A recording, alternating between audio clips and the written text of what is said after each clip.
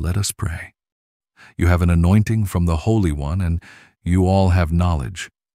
I have not written to you because you don't know the truth, but because you know it, and because no lie is of the truth. 1 John chapter 2, verses 20 through 21.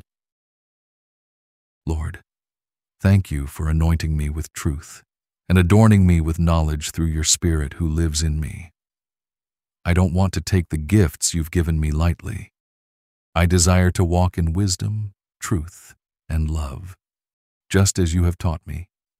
Thank you for giving me everything I need for life and godliness, and for making me complete and whole in you.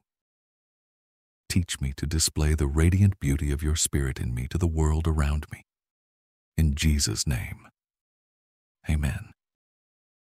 Thank you for praying with me today. Now discover the profound intricacies of Scripture through Pray.com's podcast, The Heartbeat of Faith, with Dr. Andrew Farley. Stay tuned after this quick word from our sponsors. Does your money stretch as far as it used to? Most likely no. Here's why. It took 200 years for the U.S. to print its first $5 trillion. Today, Washington has done that in just 3 years. The problem? Every new dollar makes each of your dollars worth less. Our sponsor, Birch Gold Group, has helped tens of thousands of Americans protect their IRAs or 401ks from the dollar's loss in value with physical gold and silver. Now you can too.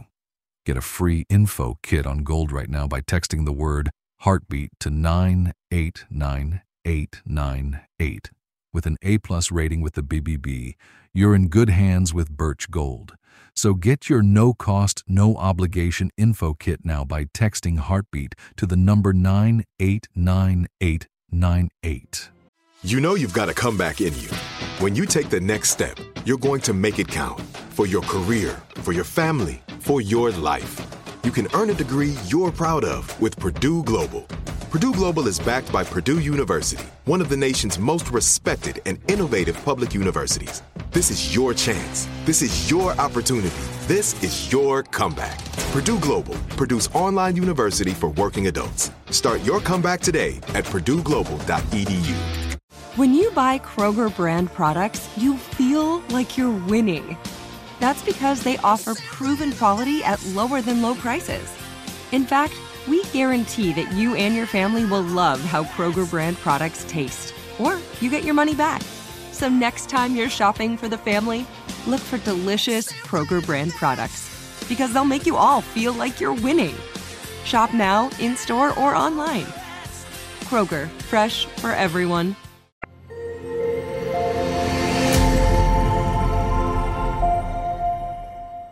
Jesus is God's anointed Son. Through him, we're blessed with the comfort, counsel, and power of God's Spirit. You prepare a table before me in the presence of my enemies. You anoint my head with oil. My cup runs over. Psalm 23:5. God fills us with himself and gives us a place of honor. God's Spirit has anointed us to display the resurrection life of Jesus to those around us. We are a chosen people, set apart for a spectacular purpose. Hello, I'm Dr. Andrew Farley with today's episode of the Heartbeat of Faith podcast. Join us today to continue a unique series of biblical themes delving into the profound depths of Scripture with fervor and excitement. Our hope and prayer is that everyone see the interconnectedness of the Bible. We're aiming to reveal how each story is woven together like an intricate tapestry, knitting together every letter, prophecy, and poem to construct a grand biblical universe. With each epic story, we tap into the heartbeat of faith. We've taken a deep dive into different biblical images over the past few episodes. What do they mean? And how often do they recur in Scripture? Today's biblical image is oil. We see kings, shepherds, and peasants anointed with oil throughout the Bible. But what does it mean when someone's anointed with oil? And what's the significance for us today? In the Bible, oil is associated with the consecrating or anointing of someone by God's Spirit. When David was chosen to be king, he was anointed by Samuel with oil. After he was anointed, the Spirit of God was upon David and prepared him for the mission ahead. God whispered to Samuel and said, "Arise, for this is my king." So Samuel stood up slowly and laughed. He looked at David and anointed him with oil. Samuel did not tell David or Jesse that he was going to be king of Israel, for he knew that the Lord would call David in due time. From that time forward, the Spirit of God was upon David. Each king specifically chosen by God for an extraordinary task was anointed with oil. The oil was an image of God's Spirit being their source of strength and inspiration. Jehu was anointed with oil and tasked with bringing down the corruption of Jezebel. The young man revealed himself to be a prophet of God and pulled the oil out of his knapsack. Without a word, he began to pour the oil over Jehu's head. The oil had no fragrance, as to not draw any unwanted attention. However, the symbolism was clear. Oil was a symbol of anointing. God's Spirit had chosen Jehu as he had with David so many generations ago. The old songs of King David resonated in Jehu's mind. "You anoint my head with oil, and my cup runs over. Surely goodness and mercy will follow me all the days of my life." After the young prophet anointed Jehu, he spoke, saying, "You have been chosen by God. I anoint you as king over Israel. By you, the wicked line of Ahab and Jezebel will be cut off. In this way the Lord avenges all the evil and murder done by Ahab and Jezebel. As promised, dogs will feast on Jezebel's corpse, and her descendants will be forgotten forever." Anointing with oil is associated with the Holy Spirit, so it's naturally related to the Messiah as well. The word Messiah in Hebrew and Christ in Greek both mean the Anointed One. Jesus declared himself to be the Anointed One of God. After a few weeks of healing, preaching, and relieving people of demons, Jesus made his way back to Nazareth, his hometown. He walked the city streets, greeting loved ones and distant relatives.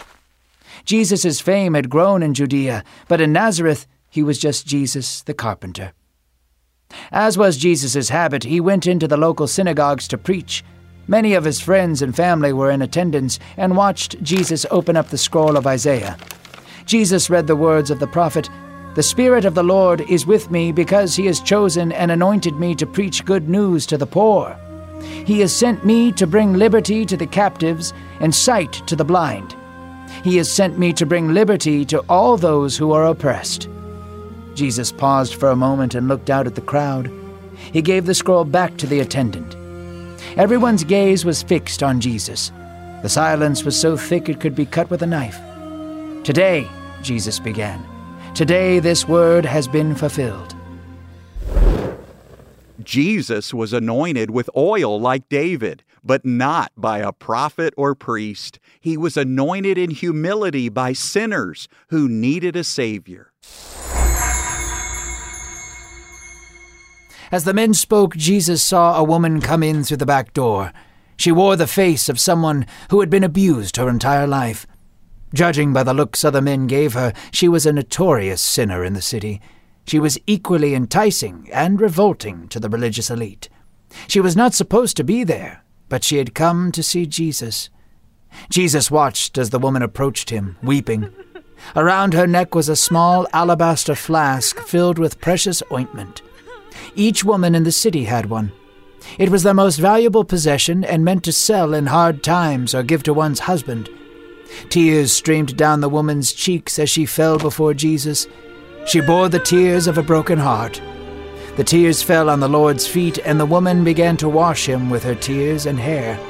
Then she broke the flask around her neck and anointed Jesus' hands, head, and feet with the fragrance. The smell filled the air as the Pharisees watched in uncomfortable silence. Jesus is God's anointed Son. Through him, we today are blessed with the comfort, counsel, and power of God's Spirit. Yes, in the age before the cross, the Spirit of God would descend temporarily, empowering individuals for divine acts of service. But what we experience today is profoundly different, immeasurably more magnificent. Post-resurrection, the Holy Spirit doesn't just visit, he makes a permanent home within us. Think of it. The disciples were instructed to patiently await this power from on high.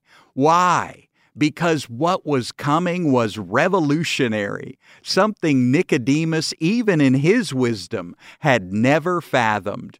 We, in this era of grace, are not just visited, but reborn, living in and walking by the Spirit every moment. It's no fleeting encounter. We're eternally sealed by God's Spirit until our day of ultimate redemption. Recall David, a man after God's own heart, who once pleaded, "Take not your Holy Spirit from me." Yet you'll find no such sentiment in the letters of Paul, Peter, James, or John. Why is that? Because in this new covenant, we've been bestowed with a greater gift even David himself didn't possess, a complete and total forgiveness of our sins, once for all, and the enduring indwelling of God's Spirit. This is the power from on high that the disciples anticipated and were enveloped in at Pentecost. We stand on this side of history with a blessing beyond measure, God Himself residing in us, never to depart. We see a foreshadowing of God's abundant provision of His Spirit when Elisha came to help a widow in her time of need. Elisha's heart broke as he listened to her cries. The shepherding heart of God was upon him, and he desired for nothing more than to see her pain relieved. "What can I do for you?" Elisha asked. "What do you own to give the collector?" The woman wiped her eyes and said, "I have nothing except a flask of olive oil." Elisha gave her a reassuring smile. "Go and find as many empty jars as you can. Borrow some from your friends. Then go into your house and shut the door. Pour the oil from your flask into the jars. Set each one aside once it is filled." Elisha gave her very specific directions. In his heart he was excited to see what the Lord was about to do. She did as she was told. She filled the jars of olive oil, and her sons continued to bring more jars to be filled. To her dismay, the flask of olive oil continued to pour out oil well beyond its limits. She watched as jar after jar was filled to the brim with fresh olive oil. Tears streamed down her face as she watched the Lord's faithfulness unfold before her very eyes. Once every jar she found was filled with olive oil, she went back to Elisha and shared with him what had happened. He smiled and said, "Now sell the olive oil to pay off your debts. You should be free after that." So the woman left with hope in her steps. The empty jars in this story represent you and me. Jesus fills us up with His resurrection life and gives us dignity and worth. God's Spirit has anointed us to partake in His divine nature. We're part of God's family now and set apart for a spectacular purpose. Peter writes that God's power has given us everything we need for life and godliness. We are complete in Christ. We have all of His Spirit that we'll ever need. And as we get to know the great love of Jesus, we'll continue to be inspired from within by God's Spirit and glorify Him in all we do. Thank you for listening to the Heartbeat of Faith podcast. If you enjoyed today's episode, please leave us a review and let us know how this series has impacted your life. Remember to download the Pray.com app, and for more encouragement in God's grace, visit andrewfarley.org. That's andrewfarley.org.